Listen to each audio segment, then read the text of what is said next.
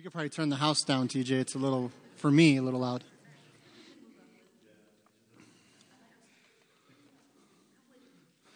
All right. Josiah.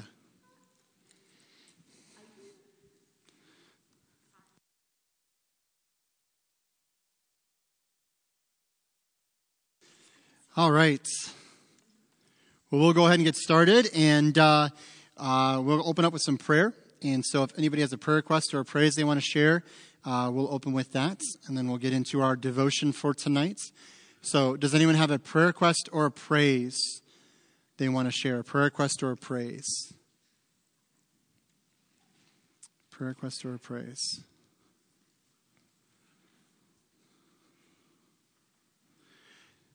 Obviously, be praying for our community.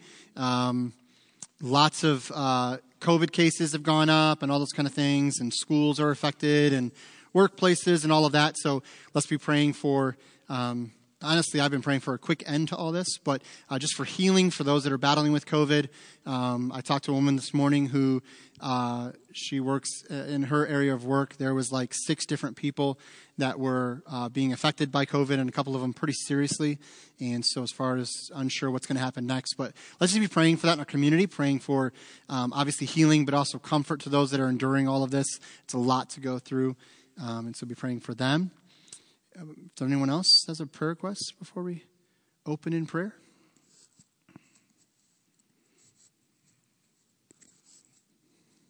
All right. That's really all I was thinking about today. So we can go and open in prayer and just kind of spend some time before the Lord before we get into the Word. All right, let's pray, guys. Father, we thank you, Lord, so much for today. Lord, we do thank you for an opportunity to just gather together in this place and to worship you. Father, I think about this morning, just getting to worship you and praise you, to get into your word and to just be encouraged by it, to understand what it means, even in a small sense, to love like you is such a challenge, Lord, to our understanding, but also a little great encouragement that you can do that through us, that you can use us as conduits of your grace and love to share the gospel with someone in our lives this week, and to realize that the greatest way that you loved us was to forgive sinners and to forgive us of our sin.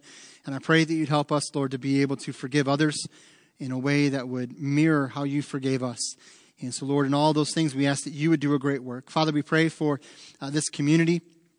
Although we know that our state specifically, but also this local community has been really affected by COVID cases, Lord, people that have been struggling as far as in their health with that, and some that have been hit very, very hard by this. And Lord, I pray for them, for healing, but also pray for the loved ones involved, Lord, that have to go through all of this right now.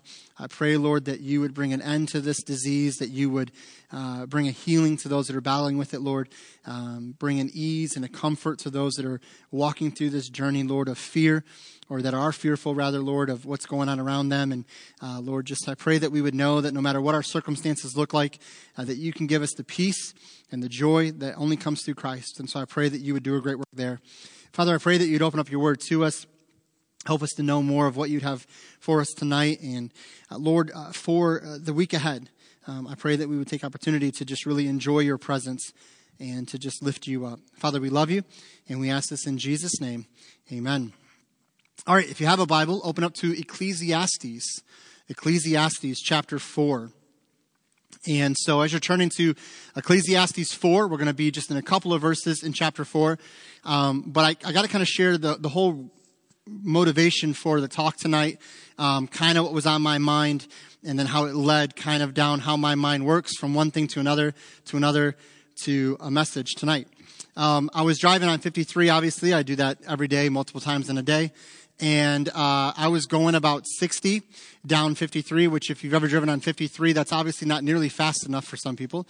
And as I was going down, I think I was either going to Marlette for lunch or something like that, a vehicle not only passed me, but passed the vehicle and then the truck in front of me. And so it was me, a vehicle, a truck, and this guy decided, hey, you know what? I'm going to just pass everybody, and actually whipped back to the right just before the vehicle coming the other way almost clipped him. And as I saw that happen, and as I was thinking through that moment, I had 2 reactions. The first one rather wasn't a very pastoral reaction. I didn't think very good things. And it wasn't anything necessarily bad, like I hope that person wrecks. It was just more like, where's the police officer and why are they getting away with that? And that's so stinks that they're just going to be able to drive as fast as they want. I go 3 miles over and I'm going to get a ticket. You know, all those things that run through your mind. And then the next thought I had was kind of what led to me wanting to speak on this tonight. What was that person in such a hurry to do that they would risk their lives and the lives of other people on the road to get to wherever they're going just a few minutes faster if they would have just been patient and waited? The irony of this is just a few miles ahead, maybe 2 miles ahead or a little more, there's a passing lane where this person could have just waited and passed fine and done so safely. And so to me, I was thinking, what's this guy's hurry or this person's hurry? I was reminded of an episode of the Andy Griffith Show. And I told somebody, this is the other part of this, how my mind works, as I was driving down the road. And this episode came into my mind. And that's actually the name of the show. I believe it's called What's the Hurry? And it's this idea that this preacher comes to Mayberry and preaches this sermon about what's the hurry. That sometimes we get so caught up in life, we're just going with the fast pace of life, that we don't really slow down and enjoy the moments of life. And if you've seen the episode, they all start talking about different things that they remember doing when they were younger. And it leads to the whole town of Mayberry trying to rush around to get this thing done, completely just missing the point of the message in the sermon and just stopping and enjoying life. And so when he talked about the fast pace of life, and remember this show, this would have been in the early 60s that this came out. And he's talking about everything's just go, go, go, go, go. And I was thinking if that person could have fast forwarded to today and saw the speed of life that we live. Everything is instant. Everything is now. Everything is go, go, go. I want my food. I want it hot. I want it good. I want it fresh. And it better be now. And if I got to wait any time, I'm gone. I mean, that's the whole main reason for fast food is I don't even want to get out of the car. Like, I just want to stay in my car, drive around. And if you've ever done this, you've sat at a drive-through window for more than just a couple minutes. You think to yourself, this isn't fast food. This isn't very fast. I got to go. I got things to do. And so in today's age, there's a lot that pulls at us to hurry up and go. But I want to kind of encourage all of us to just kind of slow down, to kind of just take some time to enjoy life and to enjoy the everyday moments of life and actually do all of that for His glory. I don't know why it is we feel like we got to go, go, go, go, go, and we miss out on the little things that actually glorify God, that we actually can enjoy His presence in our lives. Ecclesiastes chapter 4, verses 4 through 8. We're going to look at this passage and then kind of break it apart just a little bit. Ecclesiastes 4:4. Again, I considered all travail and every right work, that for this a man is envied of his neighbor. This is also vanity and vexation of spirit. The fool folds his hands together and eats his own flesh. Better is a handful with quietness than both the hands full with travail and vexation of spirit. Then I returned and I saw vanity under the sun. There is one alone, and there is not a second. Yea, he hath neither child nor brother, yet is there no end of all his labor. Neither is his eye satisfied with riches. Neither saith he, for whom do I labor, and bereave my soul of good? This is also vanity, yea, it is a sore travail. So obviously Ecclesiastes, if you've ever read through the book of Ecclesiastes, it's a lot of kind of content like this, a lot of kind of poetic feel to the writing, but I think there's so much truth here. And I love that question there. Who am I laboring for? Why am I working so hard? Why am I doing all of this? Solomon writes a warning to us in this passage that we must guard against striving after the wind, chasing after these things that just never seem to fulfill us, never seem to satisfy us. We got to fill both hands and make sure we're getting all that we can and keep acquiring and keep acquiring. The reality is that when we can learn to slow down and rest, we will have more joy. Now, I'm not saying we don't have obligations. I'm not saying we don't work. I'm not saying we just sit on our hands. But I think what Solomon is pointing out here is that, man, we rush after these things and we fill our lives with all these things. And we think that by doing this, we're actually more successful, that we'll have more. But I love what he says in that passage. Better is a handful with quietness than both the hands full of travail and vexation of spirit. It's better to have one handful of quietness than two handfuls of hard work, labor that leads to very negative outcomes. So I want to kind of walk through this tonight. And tonight, I know it's more of like a sermon than it is normally on a Sunday night where we kind of have more interaction, and we'll open it up in just a little bit for any kind of questions. But I want to encourage all of us, those that are here or those listening online, to think about how God can cause us to slow down. So how do we slow down? And if you're taking notes, awesome. If you're not taking notes and you want to get the notes, I can send them to you. Just ask, and I'll be more than happy to do that. So how do I slow down? The first thing I want to do, and we're going to have somebody read some verses, is we need to learn contentment. We need to learn contentment. So I need two readers, Philippians 4:11. If somebody can turn there and read Philippians 4:11 for us, and then 1 Timothy 6:6-8. So Philippians 4:11, if I can get a volunteer to read that for us. Once somebody's there. Philippians 4:11. Who wants to read?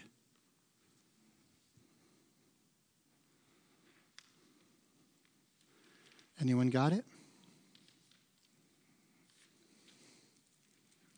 Oh, Sandra? Okay. And then 1 Timothy 6:6-8. Someone wants to read that for us. Okay. So Sandra, Philippians 4:11, and then 1 Timothy 6:6-8. Go ahead, Sandra. Philippians 4:11. Mm-hmm. Not that I speak in regard to need, for I have learned in whatever state I am to be content. Okay. And then 1 Timothy? But godliness with contentment is a great gain. For we brought nothing into the world and can take nothing out. But if we have food and clothing, we will be content. Okay, so Paul's writing in Philippians 4:11 about himself, right? He's writing to the church of Philippi, and he's saying, I've learned this, that whatsoever state I am, therewith to be content. I've had to learn this over time, I believe is what he's really saying. And then he writes to Timothy in 1 Timothy, a young preacher, and he's writing an encouragement to him. That's the whole point of 1 Timothy, is an encouraging letter. And he's communicating to Timothy, listen, I've learned this, but then he is encouraging Timothy to learn this and to be blessed by this. And what does Paul tell Timothy are required for contentment? In 1 Timothy 6, what did he say? If you have these things, you can be content. Okay, food and clothing. How much food? It doesn't say. We assume today, right? Food for today. And what kind of clothing? Like how new? Name brand, right? We talking Salvation Armory, or are we talking like, I don't know, a fancy store that I don't even know of because I don't shop there, okay? Okay? A covering, right? A covering, okay? It's some kind of a covering. So here, Paul is trying to encourage the believers, namely Timothy, but also us, that we can be content. And I think one of the greatest things that keep us from being content are some myths that we hear in our culture today. Okay, and I want to look at 3 myths that we hear today in our culture today that will keep us from being content. The first one is that if I have more, I'll be more happy. If I have more, I'll be happier, right? If I just had more. Another myth we hear is doing more will make me worthy.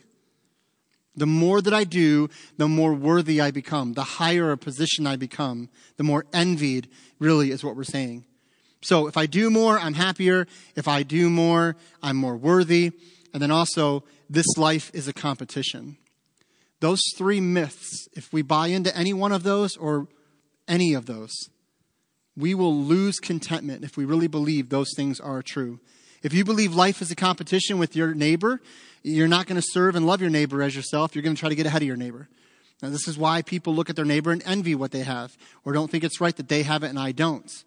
This is why people do this at work. Why did so-and-so get a raise? I work harder than them, because life to them is a competition. If I do more, I'll be happier. If I have more, I'm more worthy. Paul made it clear in his own life and as an encouragement to Timothy that because of Christ, we can learn to be content no matter what our circumstance. Now, again, this doesn't mean we don't set goals. This doesn't mean that we don't strive to be better in certain areas or to grow in a certain area. Of course we can do those things. But it's saying, God, I'm going to put you as number one. I want to strive to know you more. And then whatever happens, I'm going to be happy with. I'm going to be content with. Whether the dream comes true or doesn't come true, I'm still going to trust in you. I'm still going to keep my eyes on you. Whether other people see me as worthy or not, it's irrelevant. I don't care. I'm focused on you. You see me as worthy. You've already accepted me. So the first thing I think we can do to learn to slow down is learn contentment. Learn contentment. But that's hard in this day and age. What does advertising strive us to want? Everything. Namely, what you don't have. And you need it now. One of the wisest things I ever learned in my own personal finances, and being in ministry, there's not a lot of finance to go around, so I've not had a lot of opportunity to put this to practice. But one of the things I learned early on, I think it was through Crown Financial, was the phrase delayed gratification. And learning that when we were only married for a couple of years helped us tremendously to realize, wait, yeah, we do want that. We'd like to have that one day, but we don't need it now. But you know what our culture teaches? You need it, you better get it, and you need it now. This is why we are massively in debt as a nation. And credit card companies know that. They love that. Advertisers know that. Car companies know that. People that make your phones know that. That's why every year there's another one that looks, just like the last one. But apparently, no, we're telling you it's way better and you need this one, right? Which was awfully similar to the one before that. But no, this is way better than that one 2 phones ago. You need this. And it's just pushed and pushed and pushed. But contentment is realizing I don't need those things to be happy and to be joyful. So learning contentment is one way to slow down. When I learn contentment, I will learn to slow down. Another thing that we can do to learn to slow down is to listen before speaking. Listen before speaking. Now, this may not seem connected. This may seem like an off-the-wall comment. But we have become so hurried that we can tell in conversations with others.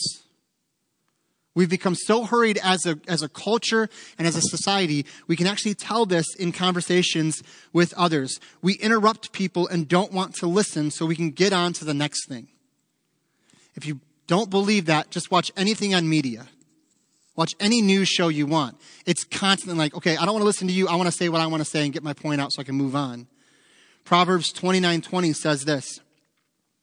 Do you see a man who speaks in haste? In other words, a man who speaks before thinking. Proverbs 29:20 says, there is more hope for a fool than for him. Do you see a man who speaks in haste? I don't think about what I say, I just say it. And I just want to get on to the next thing. The truth is, if we will slow down and listen before speaking, we'll see more joy, more fruit in our conversations. But you've been in conversations like this, right? Have you ever been in a conversation with somebody that you know really didn't want to talk to you, was just doing it to be cordial and was wanting to get on to the next thing? Do you feel really listened to? There's people in my life over the years that I knew they were doing that. I always joke like they were talking to me until somebody more important came in the room, Like as they're talking to you, they're looking around like, there's got to be somebody else here to talk to that I can get more out of here, okay? But that's how we can feel sometimes. It's because they're just, let's go.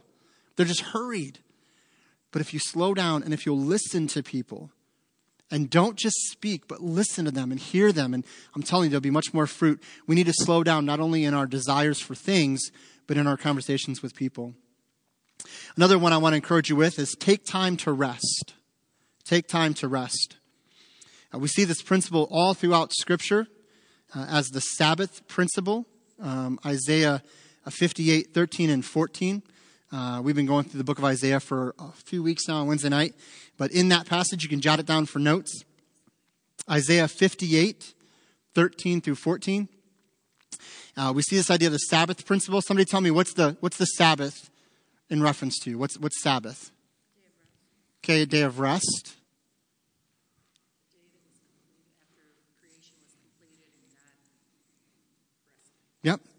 Yep. 6 days of creation. On the seventh day, he rested. Okay. And he set in motion this practice of doing that. So Old Testament, right? They were supposed to rest on the seventh day. Now we know that by the time the New Testament comes around, they added a bunch of stuff to that. Okay. To keep people from doing work. They would add all these different things. But this principle is what I want to talk about. I'm not saying a literal, I rest on Sabbath from Friday at sundown to Saturday at sundown. Okay. I'm going to take a whole day, not even get off the couch. Okay. Now that would be really good in like the fall. Right, flip on game after game after game, just, veg. Okay, that'd be great. But that's not exactly what we're saying. We're saying there's a principle here of resting. Taking time to rest. Our culture loves that idea, but what they consider resting and what you need to rest and relax by spending tons of money going on these elaborate vacations, right, going to all these places, you can't rest if you're expecting to earn all that stuff. You guys know where I'm going with this? I have to work super, super hard, 40 hours a week, or not 40, but 60 hours a week, 80 hours a week, do all of this, because 40 hours a week isn't going to get it there. But if I do that for 5 or 10 years, then I'll have all this money to then go and rest at these beautiful travel spots. And oh man, I can go over here. And that's great. That's fine. But what did you give up for that 2 weeks of rest and vacation? You gave up a lot of years, a lot of hours. So what I'm talking about is not these elaborate vacation spots, although that's fine. I'm talking about just the practice and the habit of taking time to rest. If you can jot it down if you'd like. As I was kind of looking through some things, I came across a resource that laid these things out, and I thought it was really well put together. A couple of the things that we can do to rest is to rest our bodies. This is where we get away, relax, right? It's okay. It could be at home. Just disconnect. It's okay to go on vacation, those kind of things, but maybe it's at home, maybe it's somewhere else. We just let our bodies rest. So we take time to just kind of calm ourselves down. Here's the reality. The world will go on.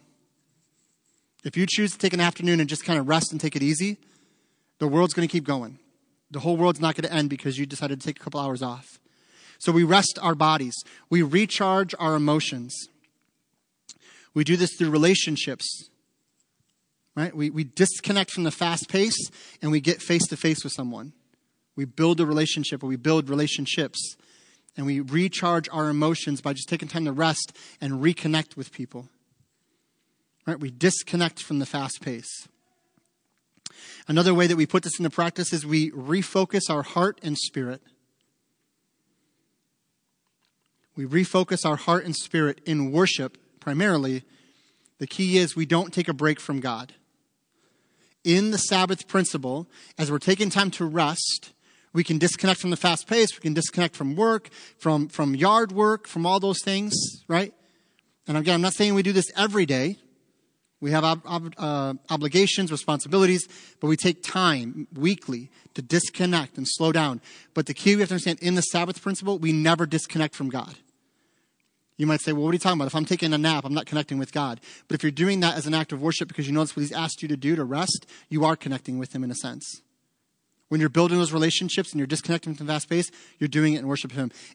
He's on our minds all the time. We're constantly thinking, God, this is for you. God, this is for you.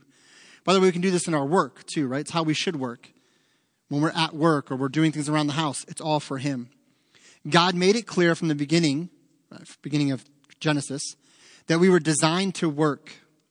That we were actually designed to work. Work is not a cause or a curse of the fall. Right? We were called to work before the fall. But we also need to rest. The key is God is our creator and he knows what we need. When we take time to rest, we will actually get more done and have more joy. We will take time to rest, we'll get more done. People think, but if I work 7 days a week and go crazy for those 7 days, I'll get more done if I do it than if I do it in 6. It's not true. Studies have shown that if you do that too many times for too long, you'll actually burn out and get less done down the road. There's no longevity to that. That's the idea there. And so we need to take time to rest. Another point I'd like to kind of point out tonight as we think through these things is to prayerfully consider what needs to go. To prayerfully consider what needs to go. This is the idea of taking a look at what it is that is pulling at your time. Some are responsibilities that cannot be changed. Others are ministry commitments that you desire. However, there may be some things that can be removed to free up that time to rest. What can I get rid of? What can I move around? What can I alleviate from this schedule? Unfortunately, because we have bought into the myths we talked about earlier, we tend to react to our busyness by cutting out time with the Lord individually or with the church. We'll say, man, I'm just so busy and I can't, you know what? Church has got to go. Devotional life's got to go. Prayer time's got to go because I just don't have time for that. And what we do is we've short-circuited the process and we've completely missed the whole point of the rest, which is to recharge and connect with him. And then we still get burned out and we still don't feel like we're getting anything done. Because, yeah, we're resting physically, we're laying around, we're taking that day to rest, and we're building a relationship with family, and that's great. But we've disconnected from the power source, and we're not going to see that same fruit that we would if we would connect with him. And so we decide that since I don't have to go to church, like I have to go to work, I can skip church to rest and just worry about it later.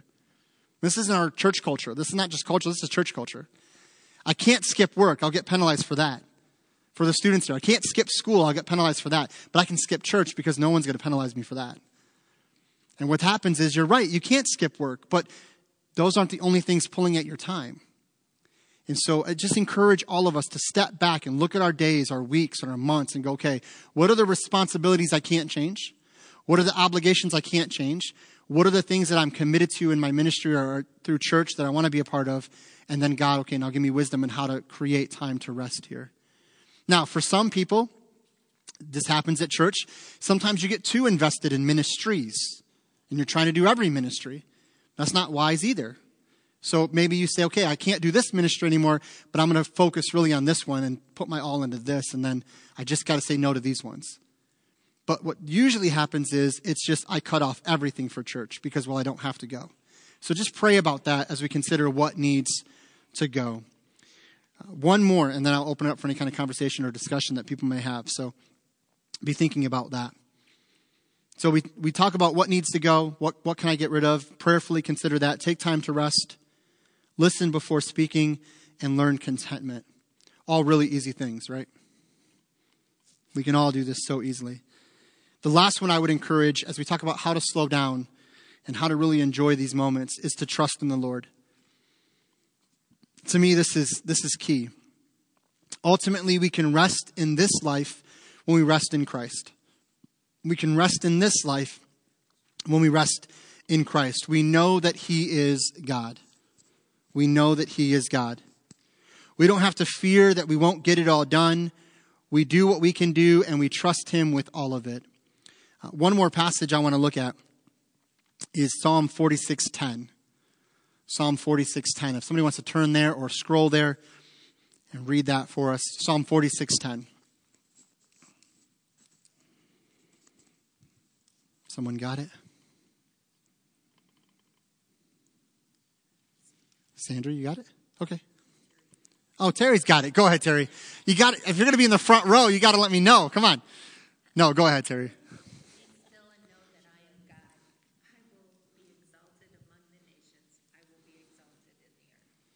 Okay. Now, we always emphasize that first part, be still and know that I am God, which is a beautiful verse. But it goes on to say, I will be exalted. Right? God is going to be exalted in the world. And so why can I be still and know that He is God? Because no matter what's going on around me, He's still in control. And He is going to get His praise. His will is going to be accomplished. And not just in the church, but in the world. And so I don't have to fret and fear and try to make it all happen. I can just be still and know that He is God. The word or the phrase there, be still, it's an interesting study into that wording and that phrasing. It means to sink or relax. So to be still in Psalm 46:10 literally translates to sink or to relax. Which I love that idea, that it's this idea of kind of going into myself and relaxing back, not having to force it all to happen. The people of God had to trust in God to deliver them. Their efforts could not provide an answer. They had to rest in Him and wait. The New American Standard translation uses the phrase in 46:10 of Psalms, cease striving. Cease striving. And it could be similar to the idea found in 1 Samuel 15:16, when Samuel said to Saul, wait and listen to what the Lord was going to tell him. The word wait in 1 Samuel 15:16 is similar to that of cease striving, or to 46:10, to be still. So I love that connection there. It means I'm just going to wait. I want to hear what God is going to say. I'm going to cease this striving and trying to get it done. I'm going to relax, right? I can even say it this way. I'm going to sink into Him. I'm going to get connected deeper with Him. I'm going to hear what He has to say for me because I know He is in control. When circumstances seem chaotic and we are tempted to take control, we must stop and be still and know that He is in control. This is not inactivity or just sitting on our hands. This is resting in the peace that He gives and doing what we can and leaving the rest to Him. So to trust in the Lord, and this idea of slowing down, it's, Lord, you know what? I can't fix everything. I can't get it all done. Some personalities and some people struggle with this. It's just, I got to go, go, go, go, go. But I'm telling you, if you will not take time to slow down and just be still before Him, you will find yourself stressed out, tired, and just whooped at the end of a week. But the reality is you could rest on multiple days. You can take time to rest and relax and just take it easy. But if we disconnect from him, that rest will be fruitless. It might help our bodies to feel better. It might help us to feel a little more at ease. But it'll be empty from what it really could be. And so again, we take time to slow down. We don't need to hurry through these moments. And I'm telling you guys, I'm guilty of this just as much as anyone else. I get in that mood or that habit where it's like, we got to go. And I miss those moments. This is not saying we don't have opportunity to fulfill obligations and responsibilities. Some days will just be busy days. Some seasons will just be busy seasons, and we're going to feel like we're just running at the end of our rope. But if we don't take time to acknowledge that and then stop and plan rest, I know it sounds funny to say that. We have to plan time to rest. But again, this doesn't mean we cut out everything with church and go, well, I just, Sunday mornings are my time to rest. Well, I mean, it kind of doesn't really fit, right, with what we're talking about in the bigger picture. But that's usually what happens. And so we need to pray through all of this and consider what God would be leading us in. So my prayer coming into tonight was to encourage all of us to slow down and enjoy this life we have been given, to guard ourselves against the myths and pressures that rob us of our joy in Christ. So it's a super simple message, I know. Super simple challenge. But as I was thinking this week, just driving down that road and then watching this individual just in such a hurry to get wherever he was going or she was going. But really, at the end of the day, man, so you got there 5 minutes earlier. Did it really gain you anything? It's just one of those things you have to slow down and go, man, God, help me to enjoy every moment of this life. Not to get so frustrated with things that just throw my schedule out of whack for a little bit. But to just go, okay, Lord, I'm going to trust you in this kind of detour or this changing of this moment. And so I want to open it up. If anybody has any comments, questions, or thoughts that you would like to share along these lines, maybe some way that God has helped you in this, to realize this or to kind of come to an understanding of this, I'd love to just open it up for a few minutes before we, I know we're kind of early yet, but I knew it was going to be kind of a shorter message. But that anyone wants to share anything at all that God has helped them to understand this in their own lives, or maybe you are currently going through this and God has given you wisdom in this. Anyone at all? Comments or thoughts on that? Yeah. Mm-hmm.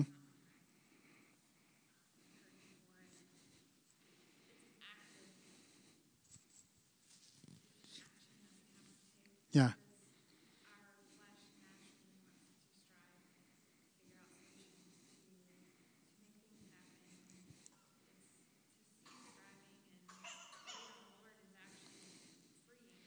Mm-hmm. Yep. Yeah, absolutely. And the idea of ceasing is actually the action we're taking, which is crazy. We think, no, I got to make it work. It's like, no, just take your hands off of it. Let God take care of it, which is still an action. We're still making a choice to do something. Yes.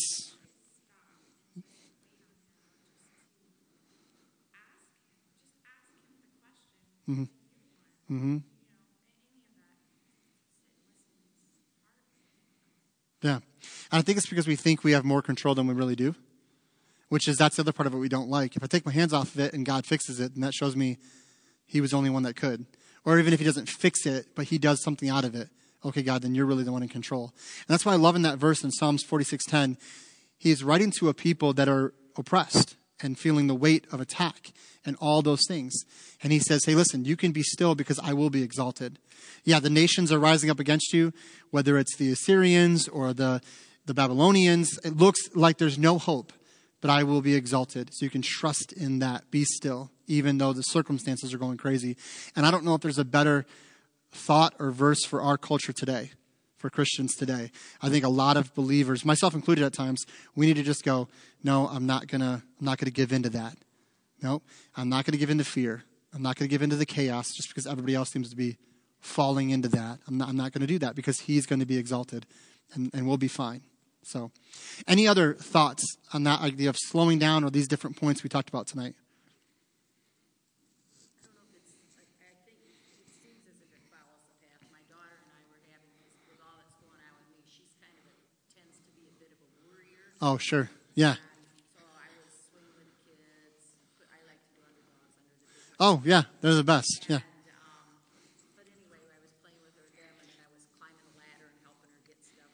She said, Mom, don't do that. Don't do that. You're a cardiac patient. I said, Tara, enough. Yeah. Yeah. I said, I am going to enjoy I said, what if I wait and I worry and I'm going to have this, I anticipate and I'm careful and take care of, just avoid everything that might cause. And then right before my surgery, I get hit by a car and I'm killed in a car accident. I've wasted all the joyful things I could have been doing, swinging with my grandsons, Yeah. riding with vehicles, playing with them outside. Yeah. Play with these kids down here. Yeah. So it's just when we get so caught up in the worries and the what ifs and the I gotta, we don't, or I can't, we miss out on so much Yeah. fun and joy and just pleasure of everyday life. Which, when you read Ecclesiastes, I think the point is to find the joy of the Lord in all things. And I think that's where I think as a culture we've disconnected something where it's like, it's either we make it sacred and secular. I get all my Jesus at church and then I go do what I want during the week and we don't acknowledge that he's in those things. Or we go so heavy into the pleasures of this world and we think that's what it's all about, but we're not acknowledging him. So yeah, we feel good, we get all the pleasure, but we're not getting that spiritual fruit. And so I feel like when we disconnect those two things, we're missing out, not only as a culture, but as followers of Christ. And it's like, we enjoy the little things, but we don't really enjoy them as we could because we're not acknowledging he's the God over those things. Family time, great family time. But if you acknowledge Jesus is the one that's giving you that family, there's more to it than just, let's have some family time. So. Where our purpose is, like why we're here. Mm-hmm. When we get just so busy, we just start checking off the boxes. You don't really think about what you're doing or why you're doing it Yeah. until you're burned out. Yeah. Yeah. And it's amazing to me that phrase in the last, since I've been a senior pastor, I've heard that phrase more. And I've talked to pastors who are older, who have been in ministry a long time. They said that was something they never heard that phrase in ministry, years ago. You never heard somebody say, I'm burned out. It's as though the last 20 so years, it's like more and more people, adults, are like, I'm just burned out. And it could be because we're just doing too much. And we're doing too much. A lot of us take on, I know these ladies are both guilty of that. Yeah. Take on too much ministry. Yeah. Feel the burden, and I'm saying that funnily. Yeah. Oh, yeah. Yeah. Yeah. No, absolutely. Yeah. But we have a love for, like with us, we all have a love for children. And we see a need and we take it. We see a need and we take it. Mm-hmm. We don't want them to suffer. Right. And the children to miss out on it because they need to be taught. Right. But yet, the more we pile on ourselves, Right. the less effective we get. I know myself when I've taken on so much, then I lose the joy of it. Yeah. And then I start feeling resentful, and then I start feeling irritated. Mm-hmm. And we lose that contentment, we lose that joy. Yep. Because we probably weren't called to do all Right. Right. Yeah. Yeah. And that's where we have to look at it and go, okay, is this hard to know when to say no. exactly Because there is a need. And right? there is- Or is this a season that I'm just going to be given to this, and then at the end of the season, I need to just kind of, okay, Lord, step back. But that's where I was saying, I think in ministry especially, we need to say yes to the things that God has called us to and be willing to say no to the things that we know he's not called us to. But I think in our church culture, for a majority of it, it's either yes to everything or no to everything.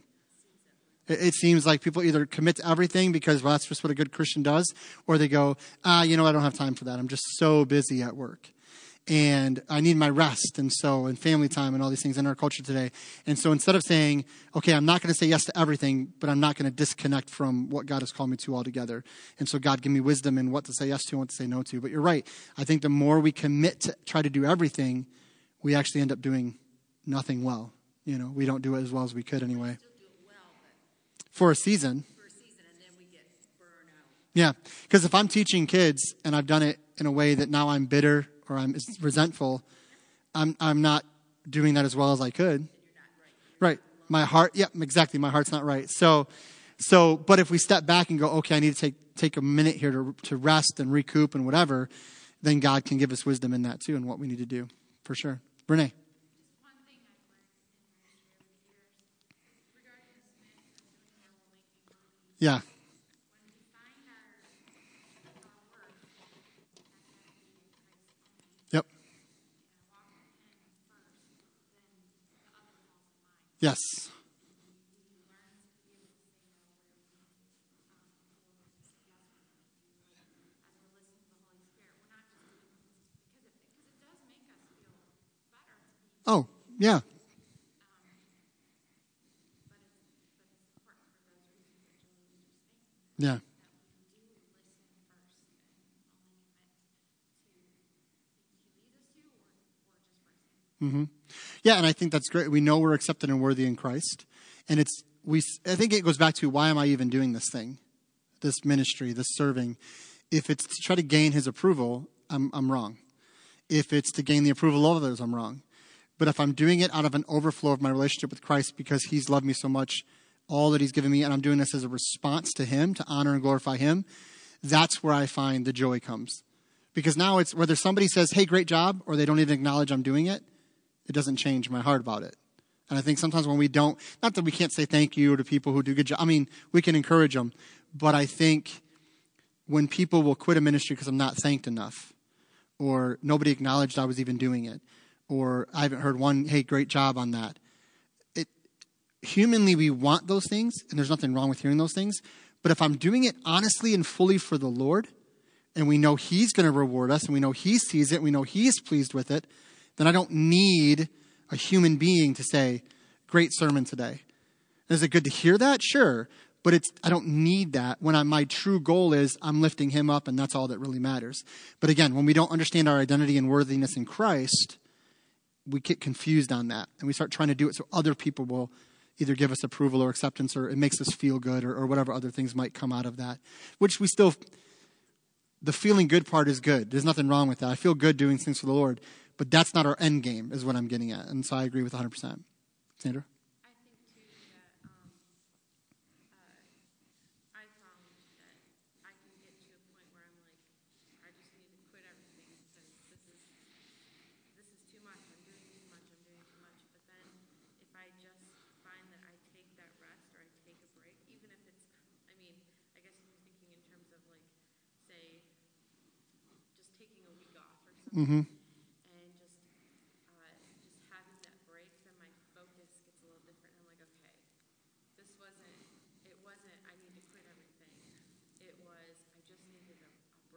Mm-hmm. Just needed a rest. Mm-hmm. And then you realize, okay, well, in this area, it really wasn't that. It was just needed, I just needed a break. I didn't need to quit that. So sometimes I think that rest gives us some clarification and some focus. And confusion goes away, and you can figure out, okay, well, it wasn't that I needed to get rid of it. I just needed to just take a second. Yeah. Yeah, and I mean, God's word, we see examples of people that were given times of rest and given times of reprieve, and God served them and ministered to them. But again, what we have to remember is what you just said. It's not I don't quit everything forever. It's I take a rest from this thing for a season. And that's why I love when God's speaking to Elijah. And after those 40 days of ministering to him and serving him, he goes, okay, now you need to get up and go back. And he doesn't rebuke him for being out there. He doesn't condemn him. He serves him and ministers to him. But there comes a point where God goes, okay, I know the human heart and mind. And if you stay out here, you're never going to go back. Because this is pretty comfortable. This is pretty easy. Just laying around, I'm serving you, I'm taking care of you, and I'll do that for a season. But you need to realize when you go back, I'll be with you there, and I'll serve you there. And I've called you to something. You need to go back and get back doing what I've called you to do. And so, again, we tend to think, I quit, I'm done, I'm never going back to that. Or I'll take a break, and then we never go back, as Elijah needed to. And you guys have heard people say this, and I use this as an illustration. I've heard people tell me, well, we're just taking a break from church. We're just taking a break for the summer or something like that. I'm telling you, when I've had somebody tell me that, very rarely do I see them come back to church. Because, again, it's not, we say take a break, but really we mean, I don't want to do this anymore. I'm done. But when we go into it and say, no, I'm really going to take a season, and Lord, give me wisdom when the season ends to move back to where I need to be or move forward or whatever. If we're in tune with him through that season, we're going to be more attentive to what he leads us to. And so that's how we'll know, okay, Lord, this is just a rest. I'm going back. And that season is now end. During that time, then when you come back, you just have this extra excitement or this new sense of purpose. Yeah. And just Yeah, I compare it to, and those you guys have all been here for this. When we asked if we had to leave the building for September through January. I'll never forget when we were able to. They had the first 2 Sundays here. We were in the youth room next door, and there was a plywood barricade kind of thing at the end of the hallway here where you couldn't get past it or whatever. You could see over it and into the lobby. But you could only go to the bathrooms. That was as far down as you could come. And then I remember when that got removed and we were back down this way, there was just this joy and excitement in the church. And I can't compare it to anything else. It was almost like it was like the building was just built, like it was brand new again. And it's because we had that time of just, man, we miss what we have and what we had. And so I compare it to that. It's like there's this newness to it, even though it's not really new. But because you've been able to recharge and refocus, it feels new again, and there's new excitement to that. So absolutely, I love that idea. If there's nothing else, or if anyone else has anything, that's fine, but we're going to go ahead and pray. If nothing else. Awesome. All right, let's pray, guys. Father, we do thank you for tonight. And Lord, we do thank you for your patience with us. You know our minds and our hearts and our bodies in the flesh are weak. And Lord, you created us. You know what we can be and what you've designed us to be, but also, Lord, you know the effect that sin has had on us and the curse and our bodies that were designed to live forever. Now, because of sin and the fall, over time break down. And Lord, you know that while we were designed to work and to be active and to produce for you and your glory, you also know, Lord, that we need rest, that we need time to recharge and refocus and reconnect not only with you, but even with others. And so, Lord, I pray that as we go into this week, that with the busyness of every single day, Lord, as I've said multiple times tonight, there's things that will just come this week. We can't stop them. We can't tell our boss, I'm sorry, I need a half hour longer on lunch because I just need to refocus. Lord, there's obligations and responsibilities that come calling. And we have to do our best by your grace to give those 100%. To be the best employer or employee or student that we can be. And I know it's tiring, Lord, but I pray to give us strength. But when we do have the time to rest, whether it's for a season where we step out of ministry or we step out of an opportunity that you've given us, Lord, to just kind of refocus and reconnect, I pray that we'd have wisdom about when that time comes to step back in. Maybe it's somebody that's doing multiple ministries that says, you know what, I'm not going to step out of everything, but I need to step out of this one or that one and really focus on this because the Lord's telling me through his word that I'm not doing that well or as good as I could. Lord, in all these very unique things, very individualistic things, I pray that you'd give us wisdom and clarity. Give us an understanding of what this looks like because everyone in this room is different. We're at different stages of life, Lord. Some in this room have put in decades of serving and working and all that they've done. And now, Lord, they're able to rest and pass on to others what they've learned. And I thank you for that. For those that are younger in here, Lord, that are coming into their teen years and will be graduating soon and all those things, Lord, I pray to give them excitement for what's next. But I pray, Lord, to help them to realize the discipline of rest. It's so important to slow down. And Lord, above all this, I pray that we would know who we are in Christ. That we don't need to do to be made worthy.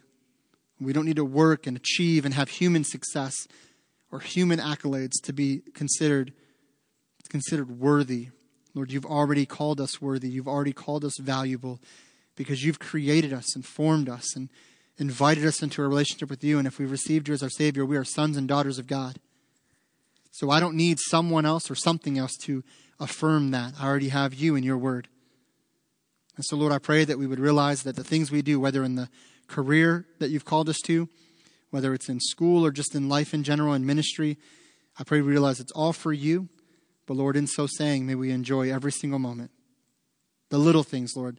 Time with family, time with children and grandchildren. May we acknowledge it as a gift from you and glorify you in it. Father, in all these things, we pray for your wisdom to be given and your glory to go forth. We love you, Lord, and we ask this in Jesus' name. Amen. All right. Well, God bless you guys. Thank you so much for being here. We'll see you Wednesday at 6:45.